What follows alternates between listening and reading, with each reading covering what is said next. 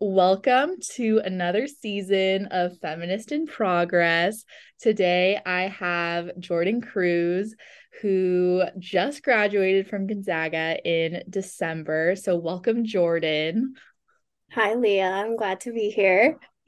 I'm so happy you're here. It's so good to see you, even though it's virtually and not in the NSFP office. Maybe that's a Uh, good thing. yeah, yeah. So, just give us a freshman year intro about you. I am originally from Pueblo, Colorado, born and raised. It's grew up there my whole life. My whole family's from there. So it was kind of a big deal when I left and came to Gonzaga because it's about an 18-hour drive that I've done now 6 or 7 times. So I'm very familiar with it.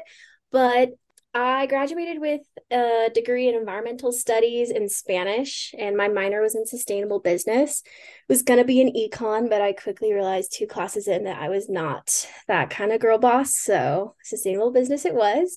I never visited Gonzaga. I just kind of felt it and I did it. Really late. I think I committed what was it, like the almost the second to last day that I could in April or May or whatever it was. And I never visited. And the first time I saw campus was on like August 28th of 2019 for freshman orientation. That's crazy. I saw that LinkedIn post because that's the first time I had heard that story. And I thought, wow, she didn't even like check out the campus or anything. I thought that was so interesting because it's just so brave to do It's that. Very risk taker. So I'm glad it worked out. super uncharacteristic of me either. Like Yes, I yeah. I am like always the planner, always 10 steps ahead. Like I will research a restaurant and the reviews and the photos inside a restaurant before I eat there. So the fact that I just didn't even do that for the college that I ended up attending is pretty crazy. But if that's the greatest risk I take in my life, then I think I'm doing pretty good. Yes. And so tell us about what you were involved in at Gonzaga and how those involvements came to be. Sure. So my freshman year, like all freshmen, I kind of struggled with having so much free time because I was kind of the classic overachiever case in high school. So then I got to college and had free time and didn't really know what to do with myself. So I immediately joined mock trial at Gonzaga. Pretty big time commitment, 3 days a week, 7 to 10 p.m. It was really hard, but I'm super grateful for it even today because I met a lot of really good friends through it. And I guess now that I see it, really good connections. And so I did that my entire freshman year until obviously COVID hit. We finished our season. We were in nationals in Chicago when the world kind of shut down. So at least we got a full season in. But then my sophomore year, I joined Parent and Family Crew, which was now through New Student and Family Programs. And I interviewed for it in February of 2020. And I did it just as like a volunteer thing because I remembered Parent and Family Crew. And the previous director emailed me the day after my interview and offered me a job inside the office. So that's kind of how I got grouped into the office of, parent and family relations and then new student and family programs. And then that same month, February 2020, I interviewed to be in RHA, Resident Hall Association. So I did that my entire sophomore year. It was kind of weird because it was during COVID and I was supposed to be planning events, but I had to plan events for no people. It was almost exclusively Zoom bingos and things like that. And then my junior year, I was involved in new student and family programs in a pretty big leadership position. And then my junior year as well, I started as a climate literacy fellow in the Gonzaga Center for Climate Society and the Environment. It was the first year they decided to do it. It was in 2021. And it was a group of 4 of us, and we created our own lessons about climate literacy, so climate change, renewable energy, and went to Spokane's elementary schools. And that was crazy. We were about to go into schools, and then the really big Omicron surge hit. So we were late with it, but super proud. I stuck with both of those jobs until I graduated in December. And it was just, obviously I met some of the best people through it, like you. And like, Aw. I'm really grateful like for those jobs. And it's something that I never really expected is that I would make friends through my jobs. But I realized like even in the few weeks after, those are the people I'm still talking to. Like it wasn't necessarily the people in my classes, but it was my old coworkers that I had.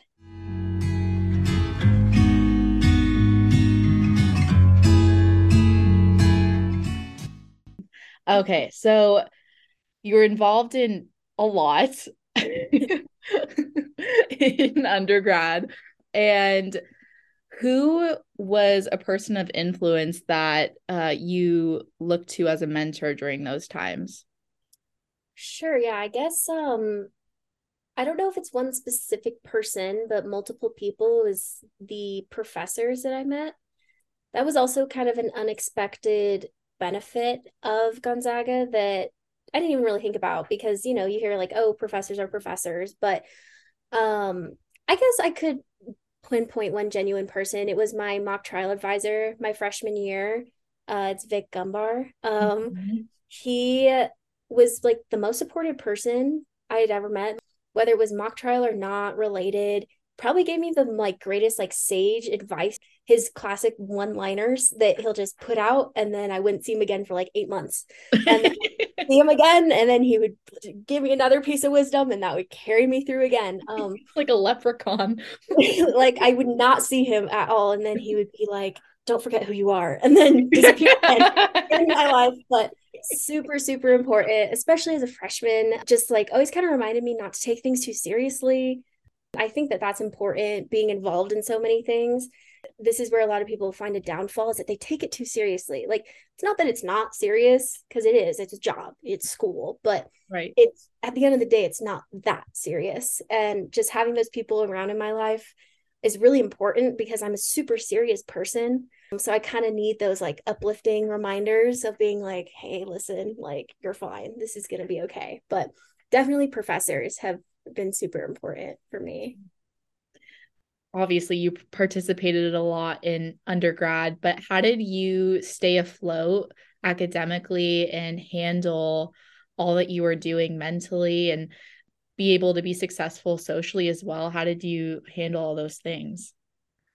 It felt like I just figured it out right as I was graduating, which I think is like that's kind of how it works, right? Um, but I guess I felt like I mastered the art of being alone pretty well, of like knowing when I needed a study buddy or knowing when I just need to disappear for 6 hours in the library and work because I know myself. And like also just knowing my work style that I'm not a super like long haul worker. I do it in short bursts of like 2 hours. I hit my 2 hours and I'm done. Like I need a break. I need something, whether that's a break with my friends, a break reading, whatever, watching a show. I am like queen of consuming media. So that is like always something that Casey for good and for bad. But so I think just like learning myself and how I work was probably a key because I remember freshman year, I felt like I was trying to do too much. Of where, you know, I would see people go to the library for like the entire day and I would try to do it too. But I learned that I'm just not that person and that's fine. So just like understanding myself, I think was a kind of a key and like also recognizing that valuing my friends and my social relationships, but also realizing when I need a night off of like it's okay if my friends are going out or if they're going to another friend's house for me to stay home. Kind of getting over FOMO is like an evolution and something that I feel like I'm still going through. But Yes. just recognizing when I need to take a step back, but also recognizing if I might be isolating myself. So it's not an easy thing. Like I still find myself even now that I'm thousands of miles away from my friends, when I maybe need to like be more present in my social relationships and times when maybe I need to take a step back and think about myself. So it's always a balance, and I feel like it's going to change as I get older, but it's something that I understand far better now. And I think that was the only reason why I was able to make it through my 3.5 years, like through COVID and everything.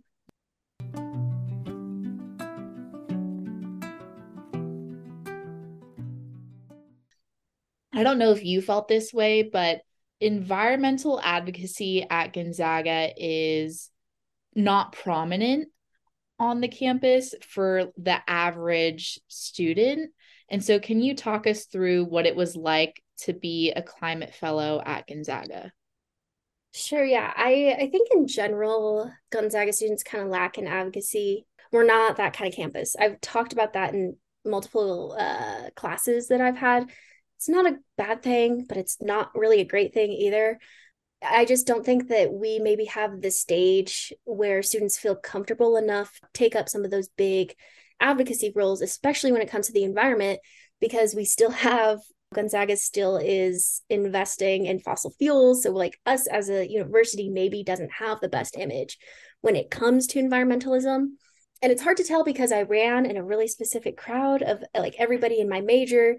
But when I would talk to others about the environment or my classes or the work I was doing, it was weird to see the knowledge disconnect Hmm. of things that I assumed were like common knowledge, but very much is not common knowledge. Like, for example, explaining to my friends exactly how greenhouse gases work or exactly what an increase in 1.5 degrees Celsius would mean for our planet. Like, things that because of my major and the things I read on a daily basis and listen to feel like common knowledge to me and are treated like common knowledge, but it's very much not in our campus. And I think that speaks to like the greater public of like it's just not common knowledge, but the unfortunate part is that the consequences are coming too fast for people to learn. But that's what I love so much about being a climate fellow is that these kids that we were working with, I feel like know so much more than college students already. We'd walk into a room, ask a group of third graders how many of them knew what climate change was, and almost all of their hands shot up. It's both a good and like a sad thing because when I was in third grade, I had no idea what climate change was because it wasn't really my lived experience or reality. It wasn't going to be for a few more years, but for these kids, it is going to be a part of their lives. They have to know what it is. Even though I'm sure they're hearing different things at home from parents, they already are thinking for themselves, which I think is pretty astounding.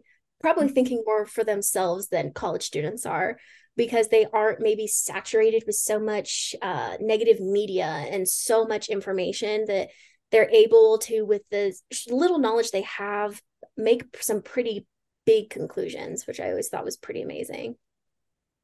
And Spokane is a conservative area. And did you ever run into situations with the kids that it became obvious how their families or their parents felt about climate change and environmental advocacy when you were in the classrooms?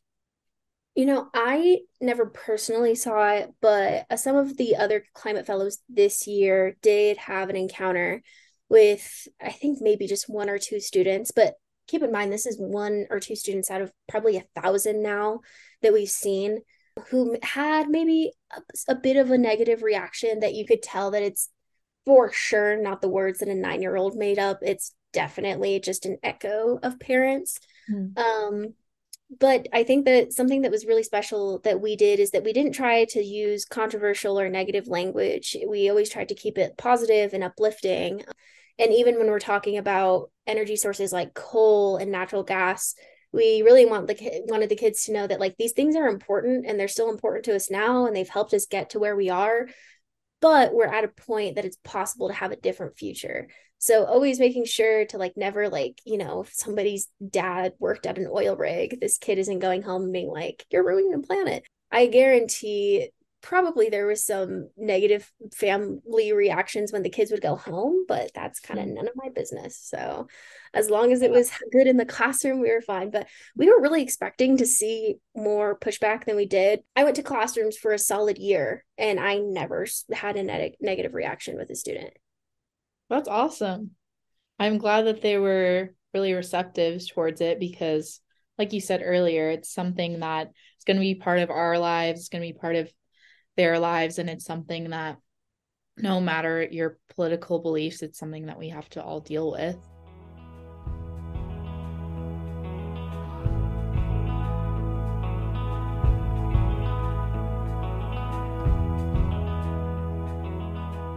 Especially for the climate center at Gonzaga, they bring a lot of like speakers to the school, but that's it. And we support strikes, like climate strikes, but there's really not a resource on campus or a support system for either professors or students to seek advocacy and like strong visions or strong demonstrations of advocacy. And I've talked about that in some classes about how we always say like, oh, our campus is bad when it comes to this, but my thing was always, well, why didn't I do anything? I think that that's it is always like that, right? You can always criticize and be like, this campus needs to change. But I think the big problem is who's going to do it. Because the traditional Gonzaga student is so overworked and so involved that maybe we don't allow ourselves as much time to seek out those like passionate advocacy projects. And I think that not to get too like meta, but that is kind of like the overall image and lesson of the world, right? We're all so busy working 40 hours a week. People have families, trying to take care of ourselves, that when it comes to advocacy, it feels like a chore almost, which it's absolutely not a chore, but it can most definitely feel like it. And I really think that that's true for college, and being an advocate and involved in advocacy in college, is that it's just really difficult to be the first one to start it. Because even students on campus who are strong advocates of racial rights, of feminist rights, it's hard. It's an uphill battle. It's one that takes years. So I'm hoping that, 1 year we'll have the fire. I think honestly that it's going to be so unavoidable that there will be stronger forces of advocacy in every college campus when it comes to climate and the environment. But it is something that we always talked about in our classes. But my thought was always like, well, why am I not doing anything? Why are you not doing anything? Like, we can sit here and talk and complain all day about it, but in the end, who is actually going to fix it? And I don't think any person should have that responsibility. And I think that that's the hard part. I should first ask, how do you define feminism? Feminism to me, I feel like I've had multiple different visions on feminism growing up, but to me in this moment, it means supporting not just or supporting anybody who identifies themselves as a woman, does not matter race, disability, anything, recognizing our differences as women as well, and seeking a vision of the future in which everybody, no matter gender, race, anything, is given equal opportunity. And that whether that's equal opportunity in jobs, in education, in literally in leadership positions, just equal opportunity. But I think the part of feminism that I'm most passionate about is recognizing intersectionality, because I think that I was turned away from feminism in the beginning because I was served the like white woman feminism, hated it, and I didn't like it. So because I thought that that's what feminism was, I was like, I'm not a feminist, I don't like feminism, because I didn't like this like girl boss, we need to support all women. Like, I just did not like it. There was something about it that gave me a bad taste in my mouth. And it wasn't until I came to college that I realized what it was. And that was that in a lot of the early visions of feminism, it completely ignores intersectionality and the differences of race and on and on and on. So it misses that equity part. So I think a huge part of feminism to me is seeking like an equitable future for anybody who identifies as a woman.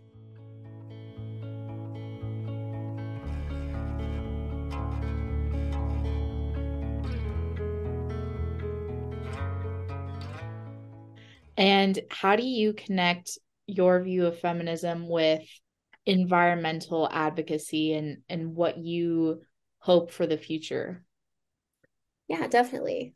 So there's like a school of thought in environmentalism called ecofeminism.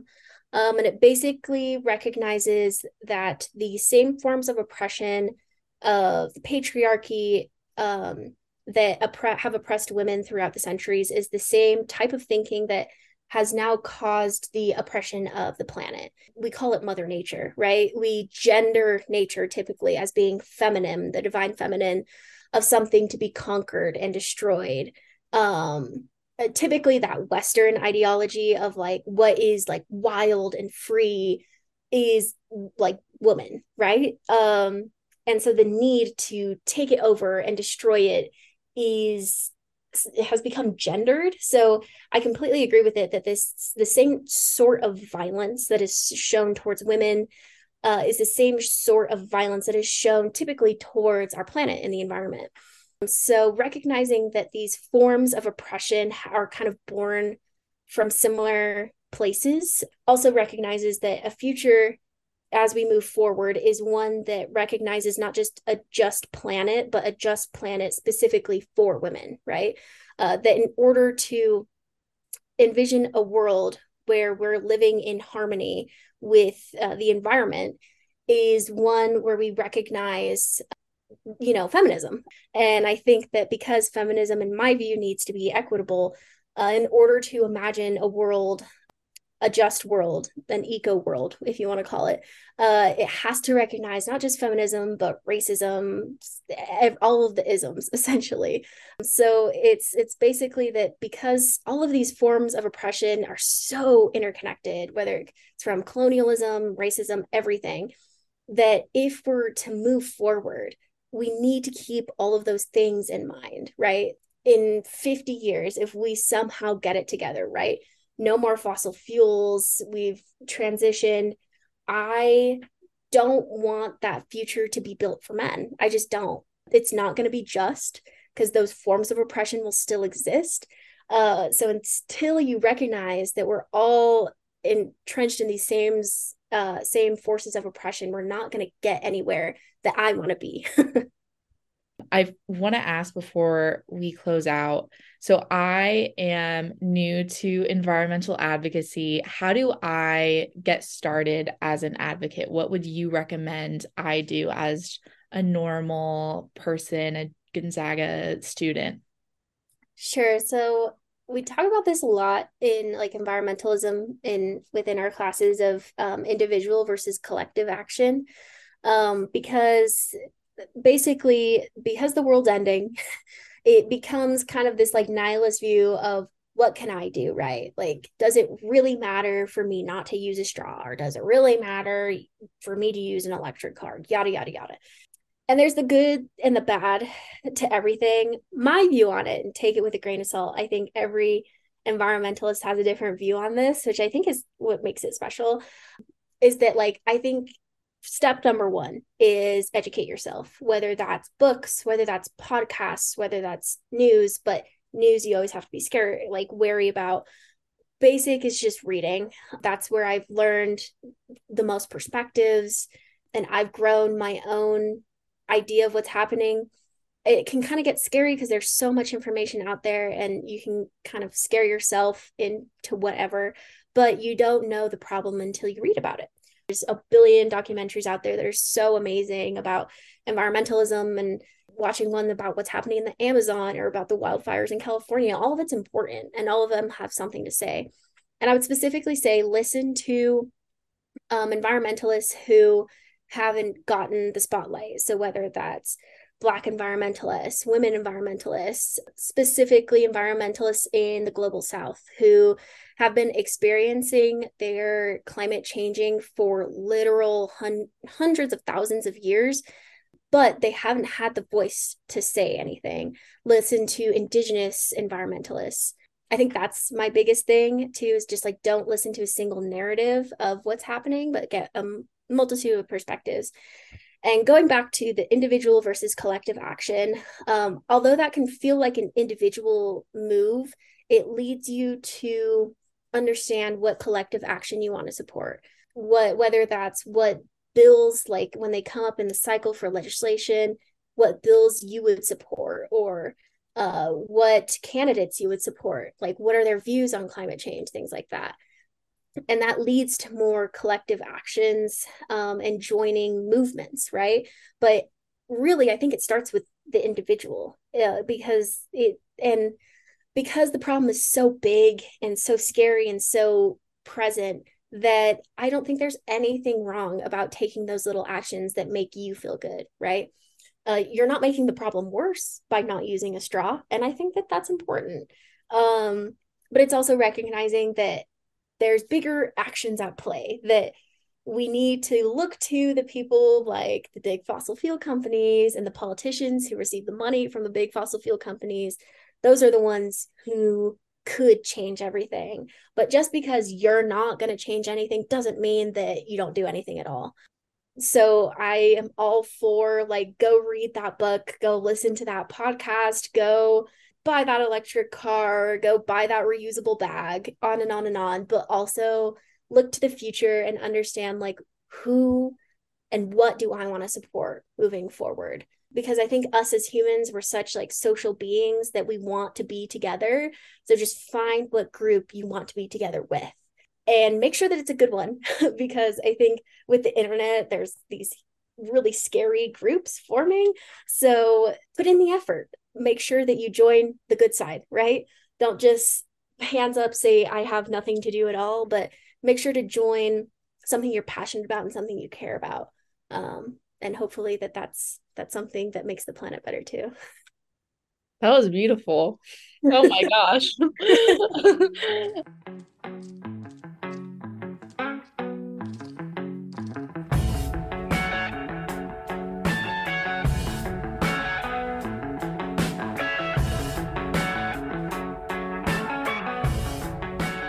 Last question.